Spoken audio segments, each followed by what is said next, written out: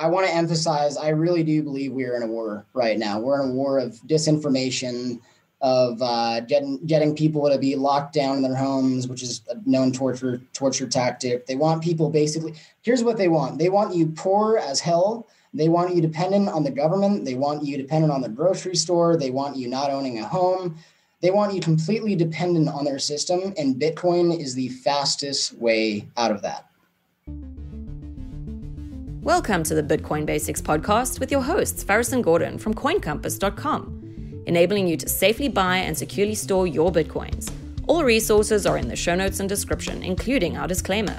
Visit BitcoinBasicsPodcast.com to subscribe and discover other free content. Good morning, good afternoon, good evening, everyone, and welcome to another episode of the Bitcoin Basics podcast. We have a very special episode today. We have a special guest. But before we get into that, let's do our proof of recording. The current price of Bitcoin is $55,730 US. The current block height or block number of the Bitcoin blockchain is 679,814. So today is Tuesday, the 20th of April, 2021. So with that out of the way, I'm here with Faris, my co-host and co-partner with CoinCompass.com. Before I hand over to Faris, we have a new website, bitcoinbasics.help. So go there for all your Bitcoin-related needs. We have a help desk. We have our social media platforms and whatnot there. Everything all in one place. So Faris, I found this interview with Andrew Howard from Bitcoin Reserve absolutely fascinating. A young guy, as we eventually found out. What did you make of it? Oh, yeah, it was incredible. So, yeah, Andrew's quite a young guy, but the life he's led is fascinating. I mean, we told him at the end of the interview, he should write a book.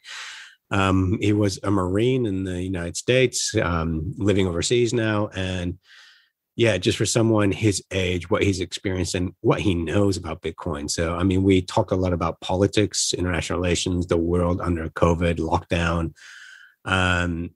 Yeah, we said at the end we'll have to have him back for another interview simply because of the different things that we covered, and we just want to go into more depth. So this was a really good fun one.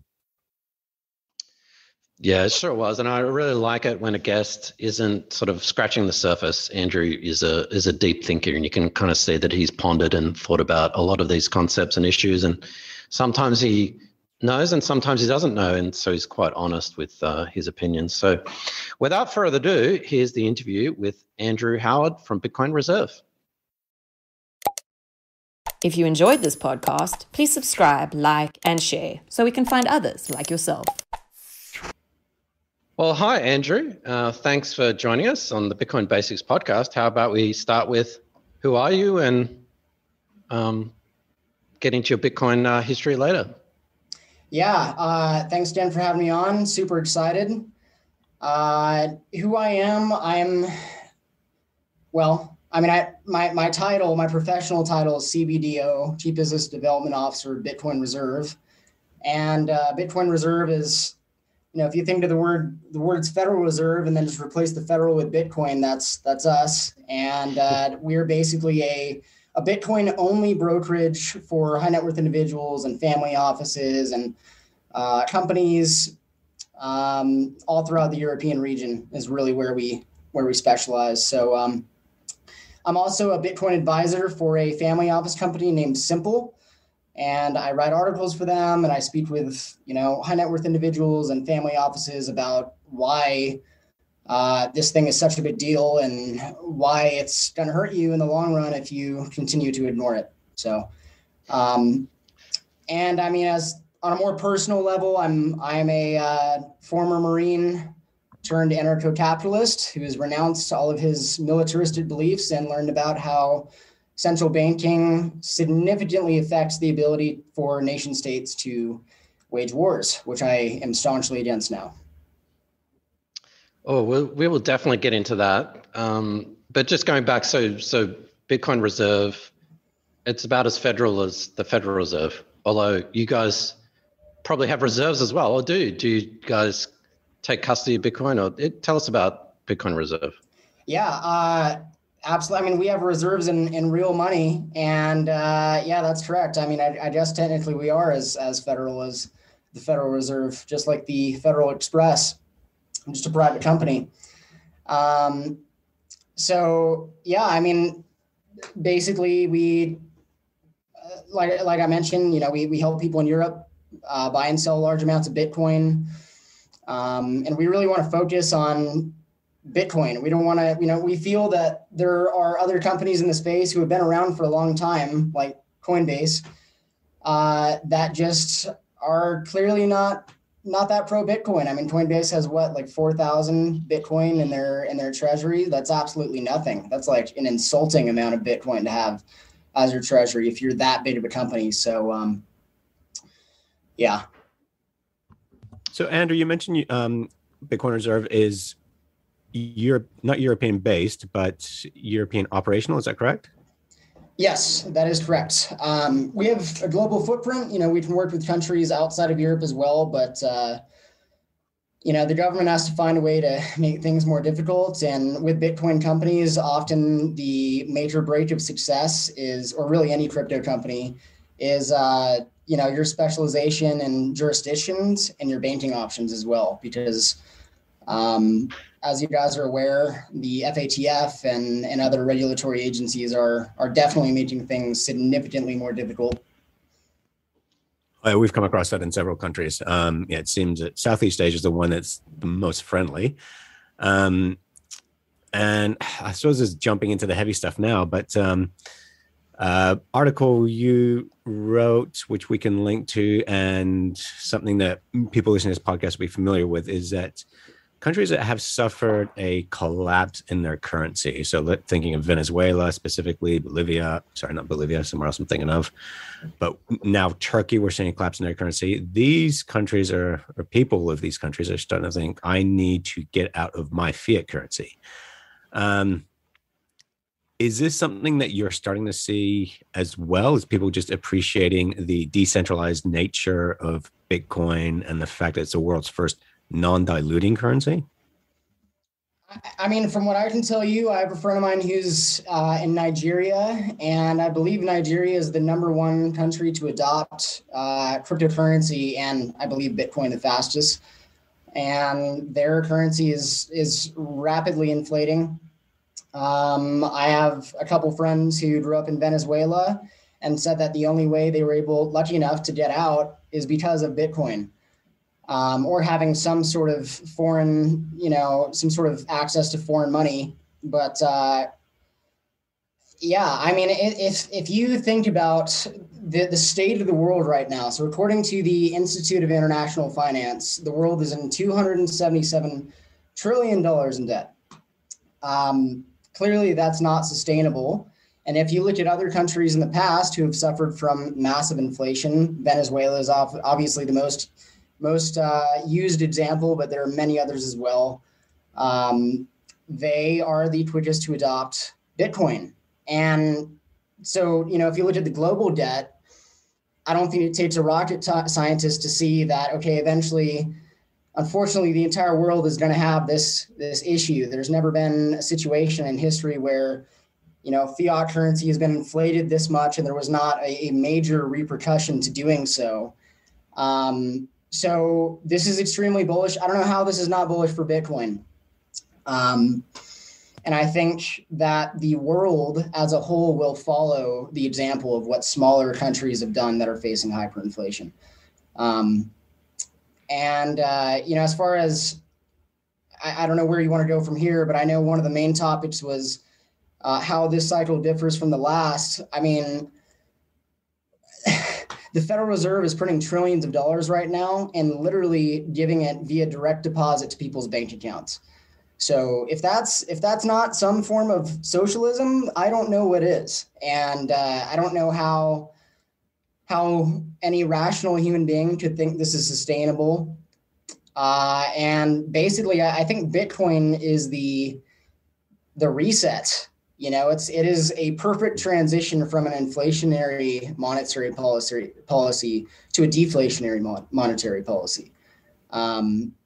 So that's just my thoughts on how debt can influence and influence adoption, and a little bit of how this cycle can differ from the previous one. Yeah, and that's something that for listeners, when we're talking about inflation, to me, there are different types of inflation. One is wage inflation, which we are not seeing, as your wage is going up, which is not happening.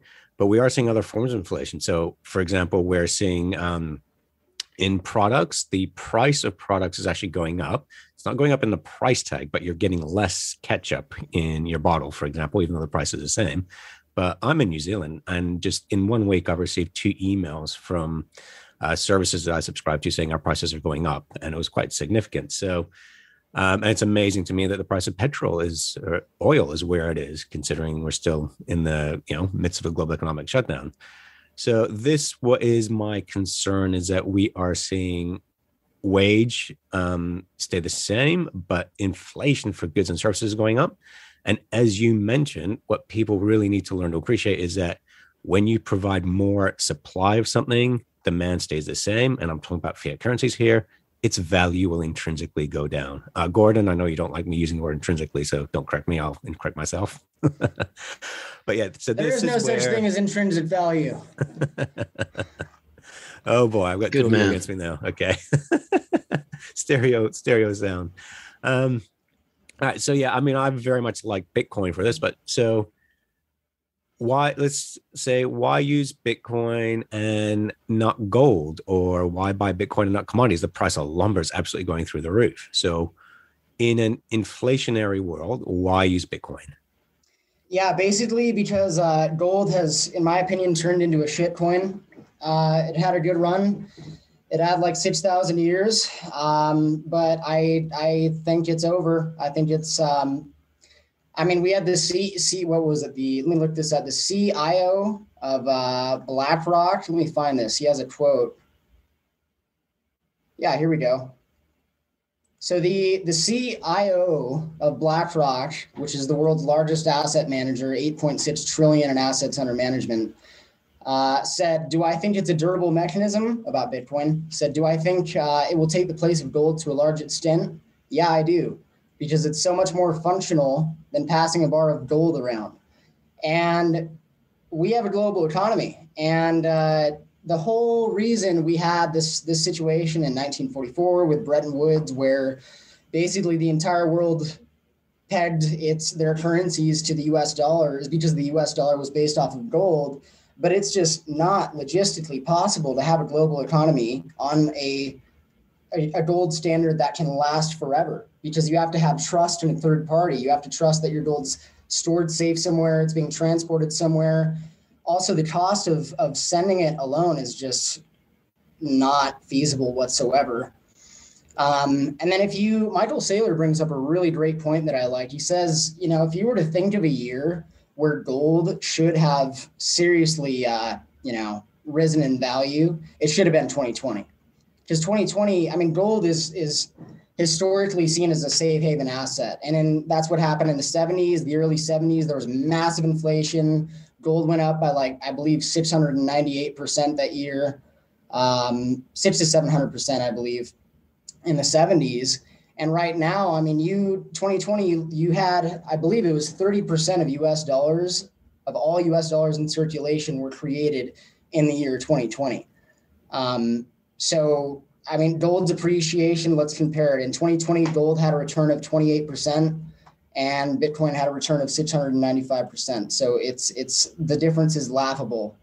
I think that for older generations, this is very scary, obviously, because they didn't grow up with a phone in their hands or a computer screen or anything like that. But for the millennial generation, I think this makes much more sense. And just logically, anytime a new technology that's disruptive comes about, it's a really bad idea to ignore it. So I just think the difference is night and day with Bitcoin and gold. We obviously totally agree. And it's interesting you say that, because I was having a conversation with some of my friends, and, they're fairly well educated. But 2 points you brought up. One was they don't really understand Bitcoin, therefore they want to buy gold or silver. And the other one was they're afraid of the volatility. So what would you say to someone who is afraid that, that Bitcoin will go down 20% overnight, and they just don't understand Bitcoin, so they're just not going to buy it? Yeah, well, that's a really good question. I would say that's probably the biggest hesitation for people to buy Bitcoin is the fear of the volatility. Yeah, so I have a couple different answers, but one of the major ones is it is volatile. I acknowledge that. But at the same time, if it's volatile going up a lot, then that's probably a lot better than an investment that's not as volatile, but decreasing in value, like fiat currency, or I guess stocks are considered not as volatile right now, but they definitely are extremely volatile. And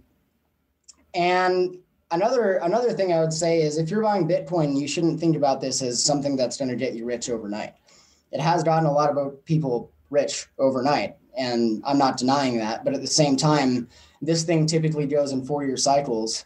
And if I'm helping somebody buy Bitcoin and they just ask me, how long should I hang on to this thing? Ideally, you want to hang on to it for the rest of your life and take a loan on it. But, I understand people want to sell it and have an improved quality of life. And I would say just to have a long-term time horizon. And that's one thing you see with a lot of people who get involved in Bitcoin is, they learn about the phrase from Austrian economics of low time preference, of delaying instant gratification.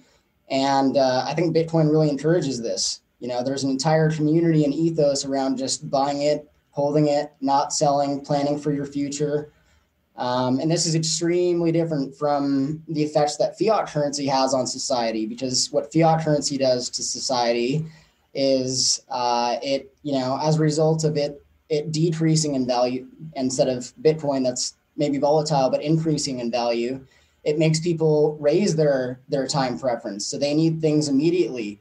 The Federal Reserve lowers interest rates, right? And that gives people more of an incentive to take out loans and spend more. And stupid Keynesians think this is good for the economy somehow. And so I think the cultural difference, if you were to take a Bitcoiner, and they're the average Bitcoiner's lifestyle versus somebody who's maybe just your typical millennial, not really caring about investing, just the fiat lifestyle, the difference is absolutely massive. So. Yeah, there's key points that you brought up there I kind of want to dig into, but one is you mentioned, so I think, and what I really want our listeners to appreciate is Bitcoin, it is very volatile on the way up, but you do need to see it as a network effect, as this is a new technology that people are using. And if you look at the adoption rate of any technology, it is volatile to begin with. We had a lot of failures. So, for example, no one's using Blu-ray and HD DVDs, all this kind of stuff, but it leads to something. But also the main thing is just to get out of fiat currency, because it devalues in nature. But I did see a report recently that China's going to move to a digital currency. And that if you don't use the yuan in your wallet, they have an expiration date. So you can actually lose money if you don't spend it. So we have moved from a society that encourages saving to one that has to encourage consumer spending. And you did mention just like early on, 2017 is a different bull market. Sorry, this is a different bull market to 2017. Do you mind going into that a bit, Andrew? Why is this bull run a bit different? Yeah, absolutely. And just real quick before, I think you brought up a really good point. Like, this is a new technology, and just real quick, another response to the volatility is, how could you possibly expect something to have stable value if it's going to literally replace so many and render so many different industries obsolete, and it's only like a little over 10 years old?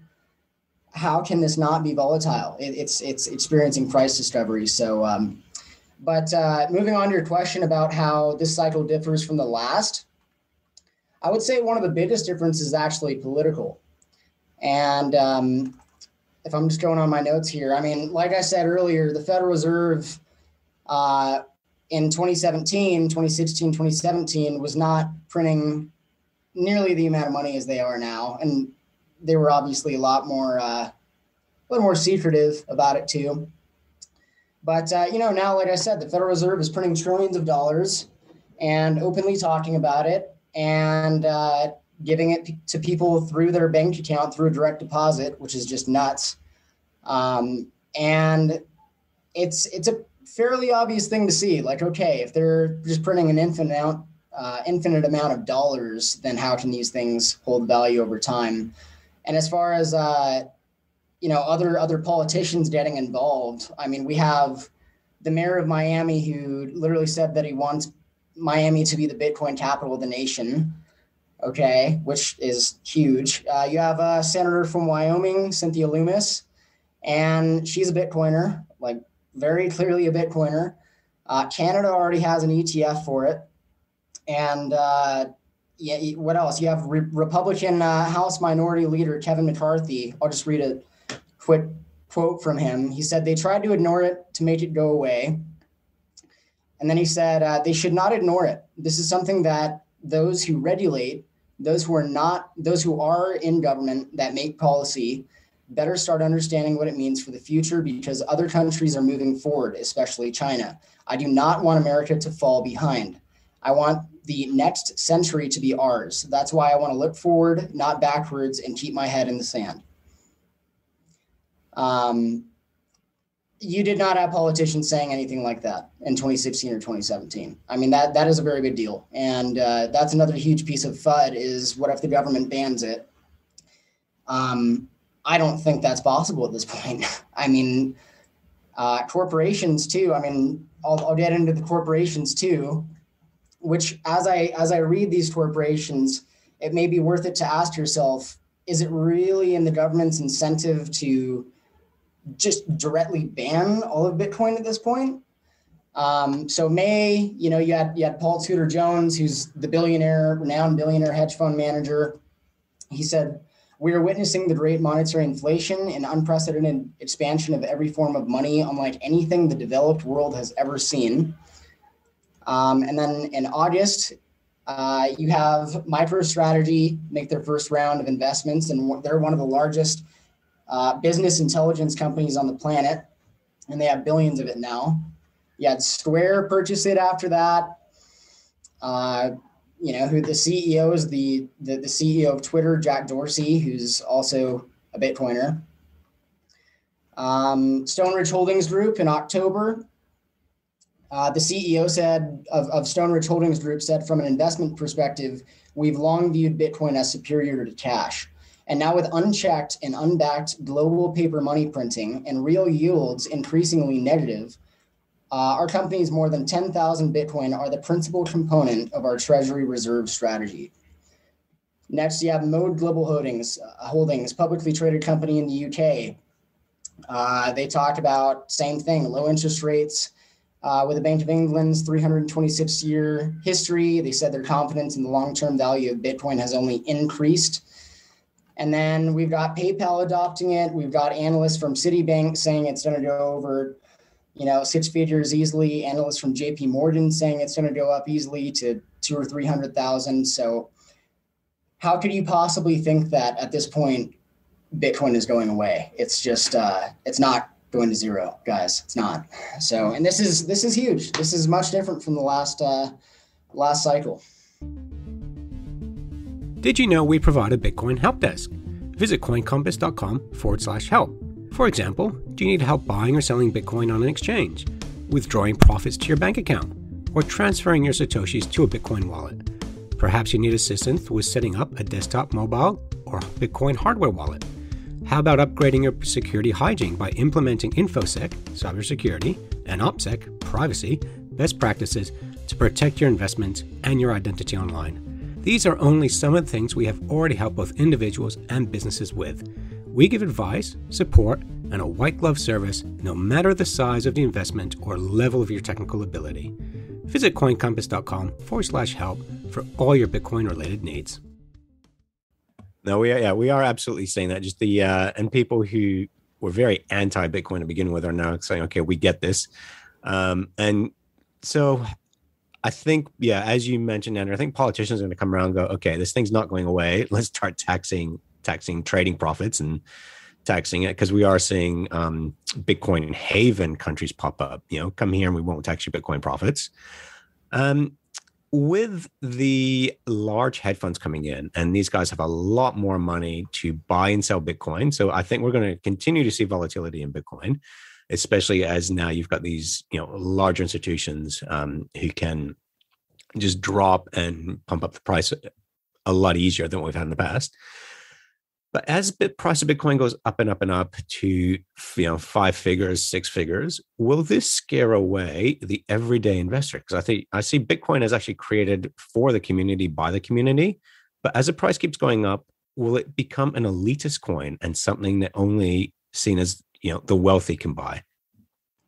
I think that's a fantastic question, and I think it's a lot more relevant that the government tries to make it an elitist coin and a coin that's highly taxed versus outright banning it. Because one, they're not going to be able to ban it. So anyways, to answer your question, I think obviously Bitcoin going so much in price, I'll hear newbies try and tell me, this coin's only 5 cents. And if it goes to $1, then I'll be rich.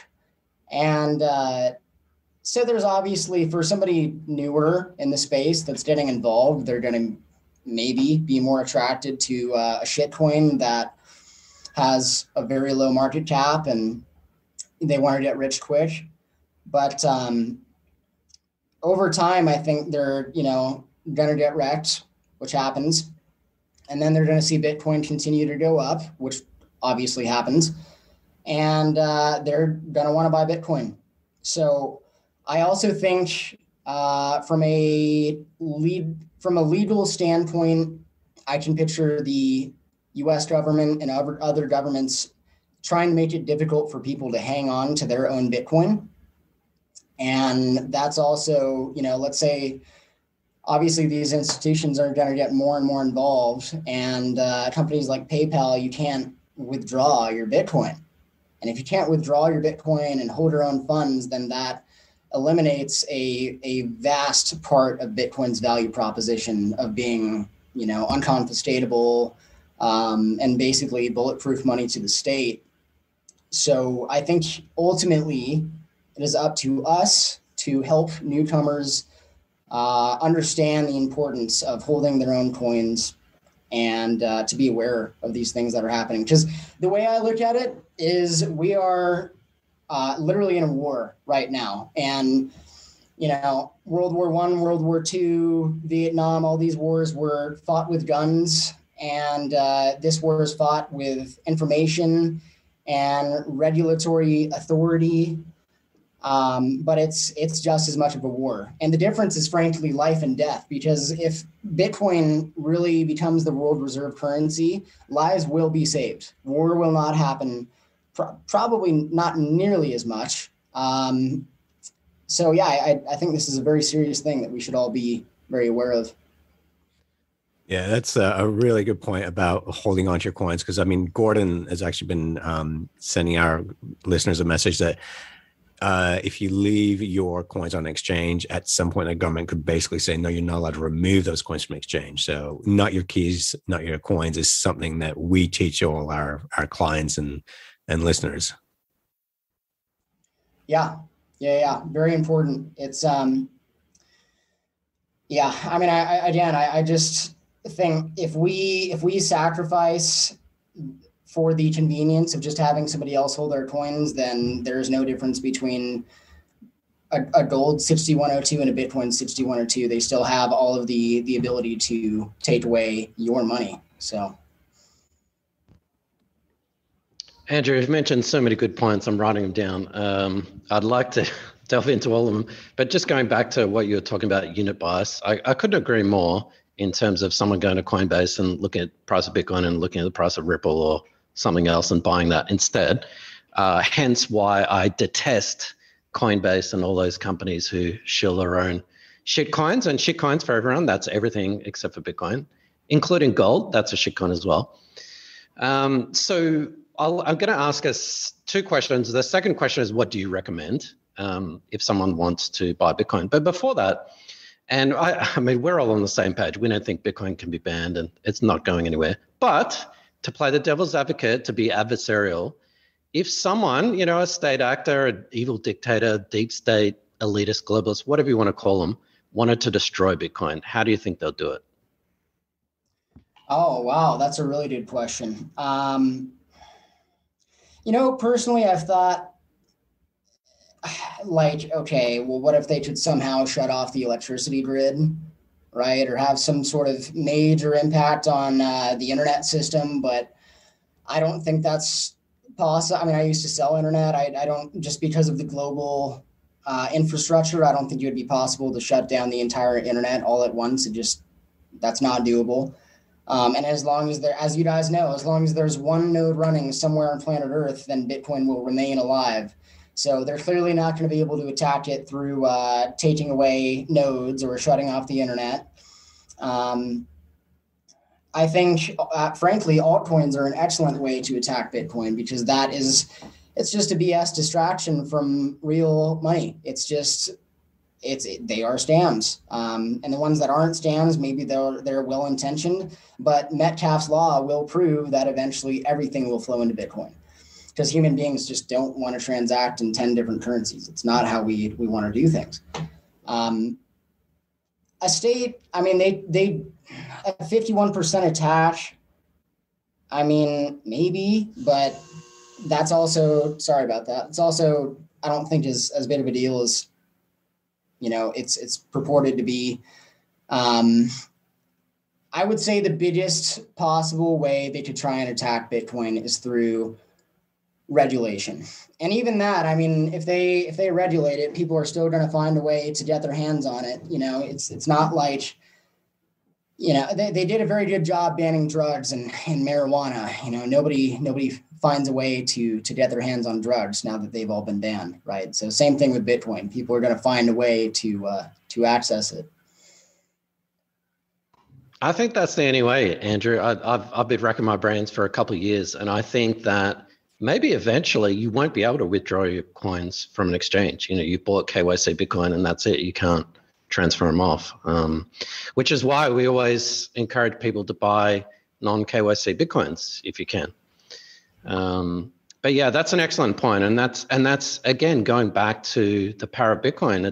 It can't be understated that you can take full custody of Bitcoin, and you should take full custody of Bitcoin. Don't live in an exchange. Don't rent your Bitcoin. And, who knows what, I mean, yes, it's unlikely that something like Coinbase will go bankrupt, but you never know. It's actually more likely that Coinbase gets a, letter from a 3-letter agency saying, don't allow your customers to withdraw that Bitcoin. So you kind of stuck, you got Bitcoin, but it's sort of on Coinbase. So that can't be understated. Yeah, I mean, they already have contracts with the IRS and I believe also the Department of Homeland Security. So that's right there is your reason for getting off Coinbase. So what do you recommend? Someone wants to buy Bitcoin, maybe a small amount, let's say $100. What do you suggest? Sure. Well, if they want to buy just $100, I would say just my personal standpoint, I would say to go on Bisq is an option, which for somebody who's a newcomer, that's might be a little difficult because it's not that user friendly, but if they're kind of tech oriented, then it's possible. Local Bitcoins is an option. You also have companies like, if you're in the US, River Financial, I know they do OTC, and they also help with retail purchasing as well.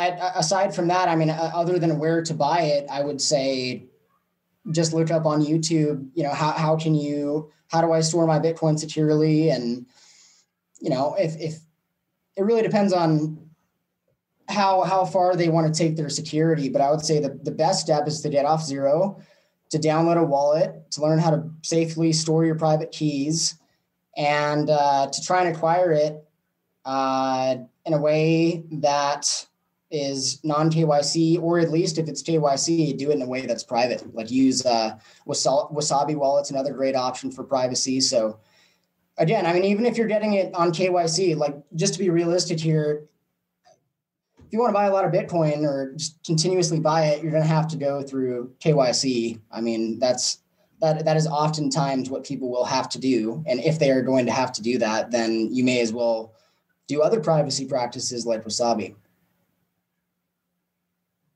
And as far as, I mean, that's just $100, but if they're my age and they have a good amount of money, I mean, now is the time to put a ton of your money into Bitcoin. If you're a senior citizen and you're living off of paychecks from the government, like most senior citizens are, I still think Bitcoin's a very safe investment personally, but other people may not. So just to get off zero is the most important thing. Yeah, I can agree with you more, Andrew. It's a lot of people, I mean, it's terrifying. Like we're talking about, downloading wallets, KYC. For a lot of people, it's still a very steep learning curve how to get on the Bitcoin. So it's that, one of the first things that we say to people is learn about it before you buy it. What do you think is still one of a common misconception of Bitcoin that you come across? A myth that you have to debunk? There are so many. There are tons of them. And it's funny, there are so many that Nick Carter made dice to roll because they're just so generic. I would say, I mean, I think, I don't know. I mean, last time I was with my family, I had that, you have that one uncle go up to you and tell you it's used for drugs. And so I would say Rand, this statistics company, Rand, found that less than 1% of all Bitcoins have been used for illicit purposes. So that's not a legitimate argument against Bitcoin. The volatility is another one. That's also a common one, but we went through that. I think energy right now is another especially stupid piece of FUD, just given how much, like the banking system consumes so much more energy than Bitcoin, and gold consumes 10 times the amount of energy that Bitcoin consumes. So that's another piece of FUD out the window. Yeah, I find that is the laziest argument. Like I'm all up for criticize Bitcoin and we'll have a conversation, but it uses energy. Yeah, that's to me just the laziest argument. Yeah, it's virtue signaling. They want a virtue signal. And I had a tweet. I said, it's funny how people care so much about Bitcoin's energy consumption, but they don't even blink an eye about fiat currency funding these wars that are bombing the shit out of planet Earth, Yeah. So how many people leave air conditioners on when they don't need to? We talking about that? Or, lighting up billboards at night. Just, yeah. Well, it's easy. If they're concerned about energy, I tell them to go live in a tent. That's always an option. Do it if you care. If you don't care about the environment, then you're not living in a tent. Andrew, just want to go back to some fundamental stuff, and we don't try and dumb things down, but people have day jobs and they're not like us and they don't listen to like 10 podcasts a day. You mentioned some key economic terms like store of value. Could you explain perhaps briefly the difference between, say, money and currency, and how could Bitcoin ever be? Because one of the biggest arguments is, well, where can I use it? I can't go to the shops and, buy something with Bitcoin, which, I mean, there's so much wrong with that statement anyway, because why would you want to? And two, you can't do that with gold anyway. How does Bitcoin get from, say, something like gold, like a store of value, to, medium of exchange, unit of account? So the way I've written about it and the way I describe it and the way many others describe it is there are three fundamental steps that something has to go through in order to be used as a money. The first is it has to be a store of value, and that's the first phase, which makes sense because, this thing's new. Everybody's buying it. Everybody's adopting it. Human beings collectively agree that, okay, this thing has value. I will buy it and hold on to it over time. And then the second phase is for it to be used as a medium of exchange. So as a result of people all collectively storing it because they all collectively agree that it has value, then it makes sense that it would be used for trade. And I think we're just really starting to see that with Tesla. Personally, I would not sell my Bitcoin for a Tesla, because I think that's probably the dumbest investment you could possibly do. But if you're a whale, maybe you want to buy a Tesla. Maybe you're just extremely rich. It might make sense to use it as a medium of exchange. And the more widely adopted this thing becomes, then the more it's going to be used as a medium of exchange. And the third phase is for it to be used as a unit of account. And if you compare it to fiat currency, it's a significantly superior unit of account. People say Bitcoin's volatile. However, fiat currency, talk to your grandma or your grandpa about how easy it was for them to buy a house or just have a high quality of life, and times weren't as bad. And, now we've had so much inflation, and fiat currency is just a horrible unit of account. It makes life very, very difficult for people. And Bitcoin has a fixed supply of 21 million. And if everything was on a Bitcoin standard, then we would not have this massive decrease in the quality of life. So just to circle back, excellent point, Andrew, mentioning that, money is literally a matter of life and death. What would that society, what would that world look like if we didn't pay $20 for, a pair of, I was going to say a pair of shoes. Who buys $20 shoes? A pizza. We're paying, in Satoshis. What does that world look like? It's a lot better than the one we're currently in. That's for sure. I mean, I think that for me personally, I think the most beautiful aspect of the hope that Bitcoin can bring for our future, for humanity's future, is extremely diminished size of government. Basically, as this is pointed out in Austrian economics, governments have two ways of acquiring wealth. They can either steal it through the use of taxation and convince a bunch of people that they have a duty to have their money stolen from them, or they can just steal it through inflation. And they seem to really enjoy doing that.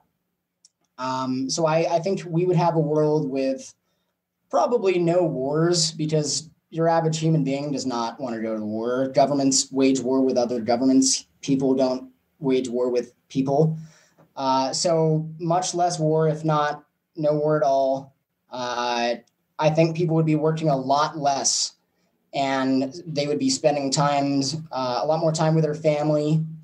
I think the family unit would stay together. I mean, divorce rates wouldn't be as high. Families would be bigger. I think we would have a more moral culture as well. 100 years ago, people, I think, had a higher sense of morality than we do, society as a whole has today.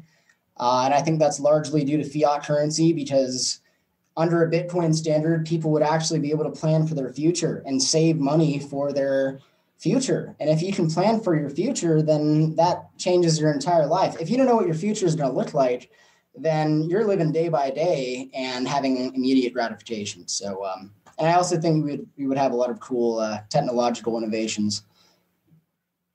Isn't it funny how I think if the government asks a population, like, do you want to go to war with country X? It's going to cost, $1 trillion or whatever.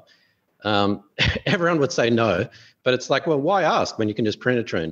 I mean, do people, well, I'm asking a rhetorical question. People are waking up, but I think the average person perhaps isn't waking up to this money printing quantitative easing. Yeah. I mean, I think that is an excellent point you brought up, and I talked about it a lot. The total cost for the Iraq War was about $6 trillion. And if you were to go to every American, and say, hey, this is going to cost $6 trillion, I don't think nearly as many would be willing to go to war. Maybe they would, because they were so emotionally distraught, and 9/11, three buildings falling with 2 planes crashing can get people very emotional. But yeah, I mean, I totally agree with you, and I appreciate that sentiment. Yeah, and I think WTC7. Okay, yeah, I'm happy we're all on the same page. Yeah, I mean, that was a total sham. Yeah. And I'm saying that as a former Marine. Like, I used to totally believe all that stuff, and I just realized that they basically scammed me. So I'm admitting it. Yeah, I think so. We're using the word, Federal Reserve. We all understand where it's coming from. I think the majority of people still don't understand how the currency works. They don't understand what the Federal Reserve does. They don't even understand inflation. And that's, not to be expected. We've had the time to delve into that. But I think globally, people are under this feeling that something's wrong. I'm working very hard and, I am not making ends meet. That's not right. So, and this has happened before, like 100 years ago, this happened. And, I believe in, the cycles in history. And we are at the beginning of a new 100-year cycle. And this is a large part of why we're seeing protests around the world, why we're seeing this disparity of wealth. People are like, hang on, why are there so many very, very wealthy people and I'm struggling to make ends meet? And that's where I think people are going to start questioning when people say the government should pay for it. I think they're going to start realizing, oh, that's me. That's taxpayers that's going to have to pay for it. Because a lot of people still don't realize that. It's like government should just pay for it. It's like, well, you are the government. That's where they get their money from. So I think people are starting to wake up to that something is just not right in the world. And now that they're locked at home and getting paid to be locked at home, they might start actually educating themselves into what is actually going wrong. Are they, Faris? Yeah, I believe they are, man. Call me an idealist or a romantic, but hey, I do believe that people do want to learn. I totally agree. And I mean, from even from a spiritual perspective, all money really is just a unit of human energy. And that energy has been corrupted by evil people who like going to wars and getting nations to collapse and getting people to have experimental injections and all that stuff. So yeah, I mean, I definitely agree. Most people see a serious problem. They don't know what exactly it is. They're starting to discover it. But unfortunately, a lot of young people still want to have money stolen from wealthy individuals. Yeah, well, that's actually where taxes originally came from, was to fund wars. And we just kept it. We figured wars are going to be permanent. Oh, really? Okay. So that's interesting. That's another temporary government measure, right? Yep. Just how in 1971, the dollar was temporarily removed from the gold standard. Yeah. Yeah. And I'm really encouraged to hear you bring up all this stuff, because for us, when we do these public explain Bitcoin to people, half of what we talk about is explaining the gold standard and explaining how the current financial system works, because people still don't know that. So when you explain how things work now, then you explain Bitcoin, they do appreciate Bitcoin a lot more once they know how the actual system works today. Yeah, I absolutely agree. If you just go through the history, I mean, it's actually a very fun story to tell. You talk about how the Federal Reserve the name is a lie.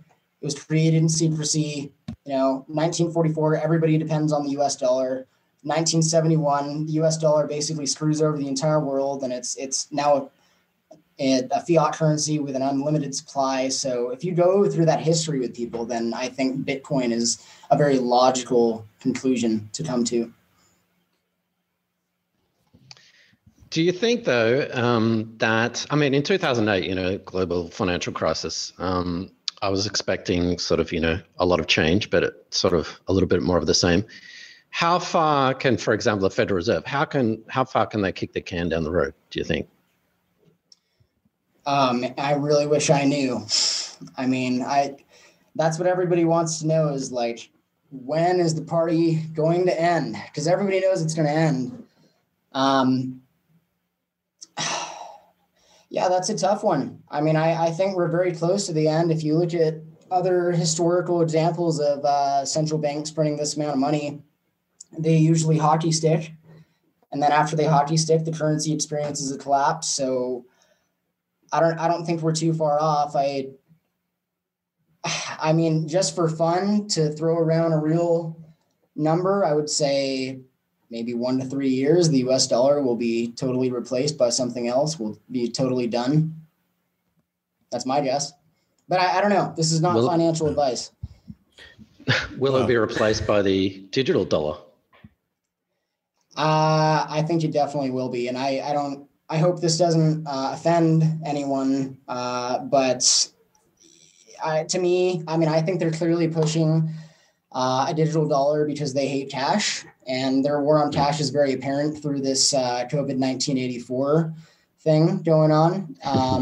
I actually live in Mexico, the real land of the free. And when I was visiting the U.S. a few months ago, I couldn't transact in cash in a lot of places because of the spreading the coronavirus. So, quote, spreading the coronavirus. So they want to get rid of it, and they want to become more authoritarian, and CBDCs are a very good way to do so. Yeah, it's interesting you mentioned the US dollar because, I mean, I think to this date, 70% of total global wealth is still US dollar based. And in the last 100 years, we had 3 different reserve currencies. So it's not unusual for a reserve currency to come and go. And it's been 50 years. Yeah. Historically, I mean, it's time historically. Yep. So we'll see. We also haven't had anything like this, though, where the U.S. has had the most powerful monolithic military that's just the world's police force. And, you know, all this money going into military spending. And that's basically the reason the U.S. dollar has value is because Paul Kruger, like the most esteemed economist by the U.S. government, said the U.S. dollar is backed by men with guns. So as long as they can keep that going, then the U.S. dollar will remain alive. But that's not going to be forever. Oh, but in the last 15 years, we've actually started to see the withdrawal and closure of U.S. bases around the world. I hope so. Yeah. We have no reason to be over anywhere other than the United States. Okay, I think you've given me a lot to think about, and I actually could go for a second episode just based on what you've told us, Henry. But Gordon, do you have any more questions off the top of your head? I'm kind of got a lot going around in my head, and I can't. I was going to go down a rabbit hole of aircraft carriers and Chinese in the South China Sea, but I won't. Perhaps for a second time. I'd actually like to go into your being an ex-Marine, but maybe for another time, Andrew. Is there anything that we haven't asked, or is there anything you want to get off your chest, or anything you want to say to our audience? I would say buy Bitcoin. Obviously, I have to say that you got to buy Bitcoin. I would also say study Austrian economics. It's real economics. You know, they don't show you all these complicated models, and you know, it's kind of common sense stuff if you really start to educate yourself on it. And for me, it really explains much of how the Earth works. I just think, guys, again, the last thing I would say is, like, I want to emphasize, I really do believe we're in a war right now. We're in a war of disinformation, of getting people to be locked down in their homes, which is a known torture tactic. They want people basically, here's what they want. They want you poor as hell. They want you dependent on the government. They want you dependent on the grocery store. They want you not owning a home.